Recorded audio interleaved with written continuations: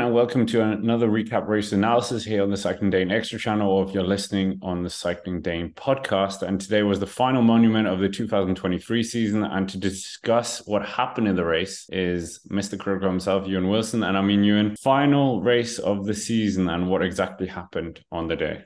Well, yeah, it's the final UCI World Tour level one-day race of the year, final monument. Really the last road race of note this year. And at the beginning of the day, we had a breakaway. I mean, it was a pretty pedestrian breakaway, but a brilliant ride from Martin Marcellucci, must be noted, who was in that breakaway for the longest amount of time. That's because he hung around in the breakaway, actually stuck onto Ben Healy, who went on a long-range attack. We thought it could bring something, but once we got to the Passo di Ganda, the decisive penultimate climb of the day, that's where we saw the attacks really go away from the Galacticos. First saw moves from the likes of Adam and Simon Yates and Sasha Vlasov, for instance. They looked very strong in the early part of the climb. Eventually, Pogacar bridged across after initially being dropped in the second group of racing, but he came over the top. Him and Alexander Vlasov tried to go together. They tried to go sort of 1-2 all the way to the end. They were working very well, but Pogacar sniffed out a gap as we came onto the descent. He opened up a gap very, very quickly. He went up to about 30 seconds, whilst the group behind, including Roglic, Carlos Rodriguez, both Yates brothers, and then the newly joined Richard Carapaz chased on behind with a heavy case of Group 2 syndrome. Pogacar had a bit of an incident with about 13 kilometers to go. He started cramping up, and at that point we thought, oh no, it's all going to come back together now. The gap went down by about 15 seconds, and we thought that was the beginning of the end, but Pogacar took in some fluid, some sugar, some salt, whatever, and then it bounced right back out, and the gap went up to 1 minute very soon afterwards, enough for him really to celebrate all the way to the line in Bergamo to take his third consecutive Lombardy victory. This one, the only one he's had solo. The battle for second place was on, and the sprint was fierce and fought and won by Andrea Bajoli in his last race for Soudal Quickstep before moving over to Lidl Trek next year. Third place goes to Primoz Roglic, one of the pre-race favourites, and fourth to Alexander Vlasov at a brilliant day of racing today. You might be wondering, where was Remco Evenepoel in all of this? He finished in 9th place today. He had a bit of an incident. He crashed early on today. He looked a bit battered and bruised. He got dropped on the Passo di Ganda when he was out of the frame, but he chased on with his teammates Dylan van Wilder and Fausto Masnada to make his way closer and closer to that front group, and a sprint win for 9th place. It's definitely something for Evenepoel. He wouldn't have wanted 9th place coming into today, but after crashing quite nastily and getting dropped, it's still something for him. Nevertheless, Pogacar with a 5th monument victory, 3rd one here in Lombardy, 5 monuments, 2 Grand Tour victories, a World Championship medal and an Olympic medal. By the age of 25, he turned 25 just a couple weeks ago. It's very, very impressive for the kid from Comenda. Yeah, just to add to Remco Evenepoel's bad day as well, he made Mark Hirschi crash. Not great. But yeah, I mean, we might as well. Tadej Pogacar, this is absolutely incredible. Only 2 other riders doing what he's done, 3 in a row. And I mean, those are both Italian giants of the sport. One of them being Binder, the other one being Coppi. But Ewan, Tadej Pogacar winning this was absolutely remarkable. Totally. And I mean, it was predictable the whole way through. I mean, you said in the preview that like this is the perfect race for Pogacar. He's won it 2 years now on both sort of versions of the route, because Lombardy has an alternating route each year. And I mean, it happened again, you know. It's like he went away and we thought, okay, well, that's it. There was a little bit of intrigue because Sasha Vlasov went with him, then he dropped Vlasov again, and boom, it was done. Especially with Evenepoel not really in the mix. Roglic was isolated with no teammates on the Passo di Ganda. Pogacar had Adam Yates there as well. I think it really is a perfect metaphor for UAE this year in terms of them maturing and stepping up from last year. Although they don't have a Grand Tour victory to their name this year, they definitely have looked like a more mature team, and they've got more Grand Tour podiums to show for that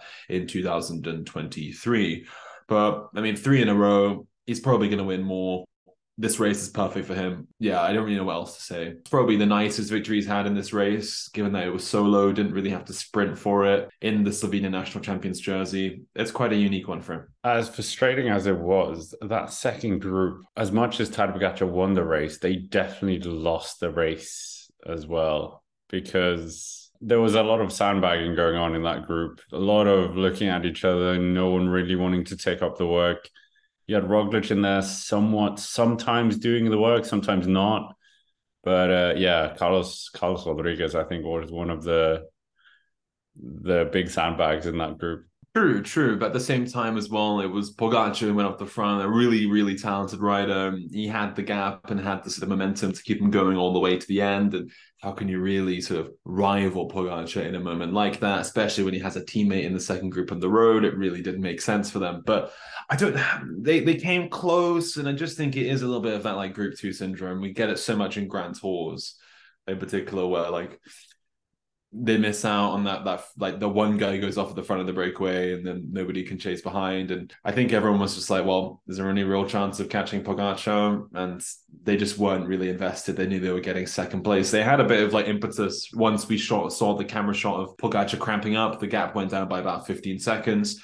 But once it reached like 50 seconds once again, that was it, done really. Even over the top of the climb, they were just a little bit like, they weren't really attacking each other that much. But for in that second group, I think Bajoli had a brilliant day, getting second place out of this one. Soudal would have wanted a podium. They got one in the end from Bajoli, who will be leaving the team in the wintertime. So good stuff for them. Jumbo-Visma as well on the podium. These are the three teams we expected to be on the podium. And fittingly, Bora Hansgrohe in fourth, probably the rise of our fourth great super team in the sport in the years to come. Sticking with Jumbo-Visma, obviously they're losing Roglic now, and this was the last race for him. I mean, finishing on the podium for him is not a bad result, and he'd be quite happy giving them a podium here. But yeah, Jumbo-Visma, they looked so strong early on with Walter, Tratnik, Kelderman, and then as soon as there was a bit of movement by UAE, gone. It was just Roglic and then Attila Valter a bit further down in the group. So that was quite worrying, I think. Yeah, it was interesting because they really did just like nowhere to be seen after Tratnik and Kelderman did most of the work throughout like the sort of middle point of the race. Yeah, Valter was good, but then we saw Alaphilippe and Adam Yates attacked early on, and that sort of lured Valter to do work, and then Valter was done, and Roglic was on his own. And Roglic was like doing this kind of yo-yo act at the back of the group, like getting dropped, then attacking, then looking good. It was really, really hard to predict where Roglic was like was at, where he was feeling today. He actually doesn't have a great record in this race, although I mean he's been in top 10, but there's nothing really like on a podium before in this race. So for him to finish third, it's still a decent result. Jumbo-Visma as well. They enter a monument and they want a podium, and they've got another one out of this race. What did you make of, well, we know Adam Yates did a very good job marking the move, setting up Tadej Pogacar, but I mean, Simon Yates, I felt like there was more left in the tank. He could have done more. Him and Vlasov on that climb should have done more. Yeah, I think Yates, he's never clicked with this race. He doesn't really do monuments. He rode it back in 2021, finished 86th. Then before that, he didn't ride it since he was like a child, really, like in 2015, almost 10 years ago. So it was interesting to see him up here. I kind of pooed him because I was like, there's no way he's going to do well because he's never done well in Lombardia before, but he looked really good. And shout out to Chris Harper of Australia, did a really, really good job today. Really valiant helper, especially on the Passo di Ganda towards the end of the stage. But yeah, Yates and Vlasov, I mean, Vlasov really, really tried. Pogacar in his post-race interview actually said that Vlasov he thought was the strongest in the group, and he wanted to sort of go at it with Vlasov all the way to the line.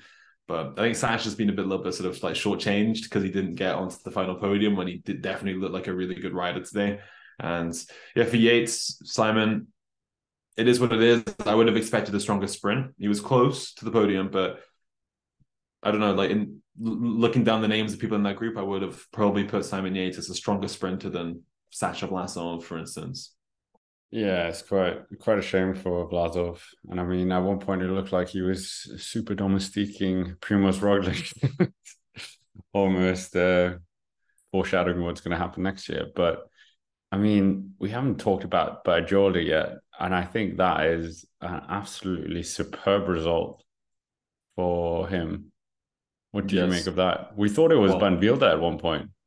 Well, it's always Van Wilde, and then I saw in the graphic Masnada, and I was like trying to like work out the numbers, and then Bajoli was there. He's been on good form. Let's not forget, it's actually been on really good form. Third place at the Coppa Bernocchi just 5 days ago. Then won Gran Piemonte 2 days ago, and now he's second in Lombardy. That's fantastic for him.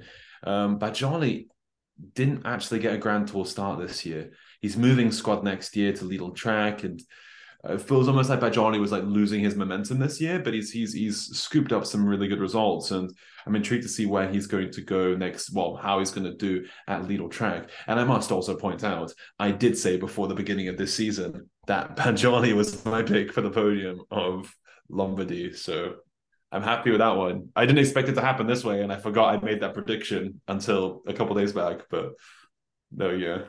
Yeah, that's basically it for this Il Lombardia recap race analysis. Make sure to comment down below what you thought of this race. Where does Tadej Pogacar rank in the list of legends, etc.? And just to point out, Eddie Merckx has never done 3 in a row. But hit the like button, subscribe to the channel here on the Cycling Dane Extra, and of course, as always, thank you for watching, and we will see you around.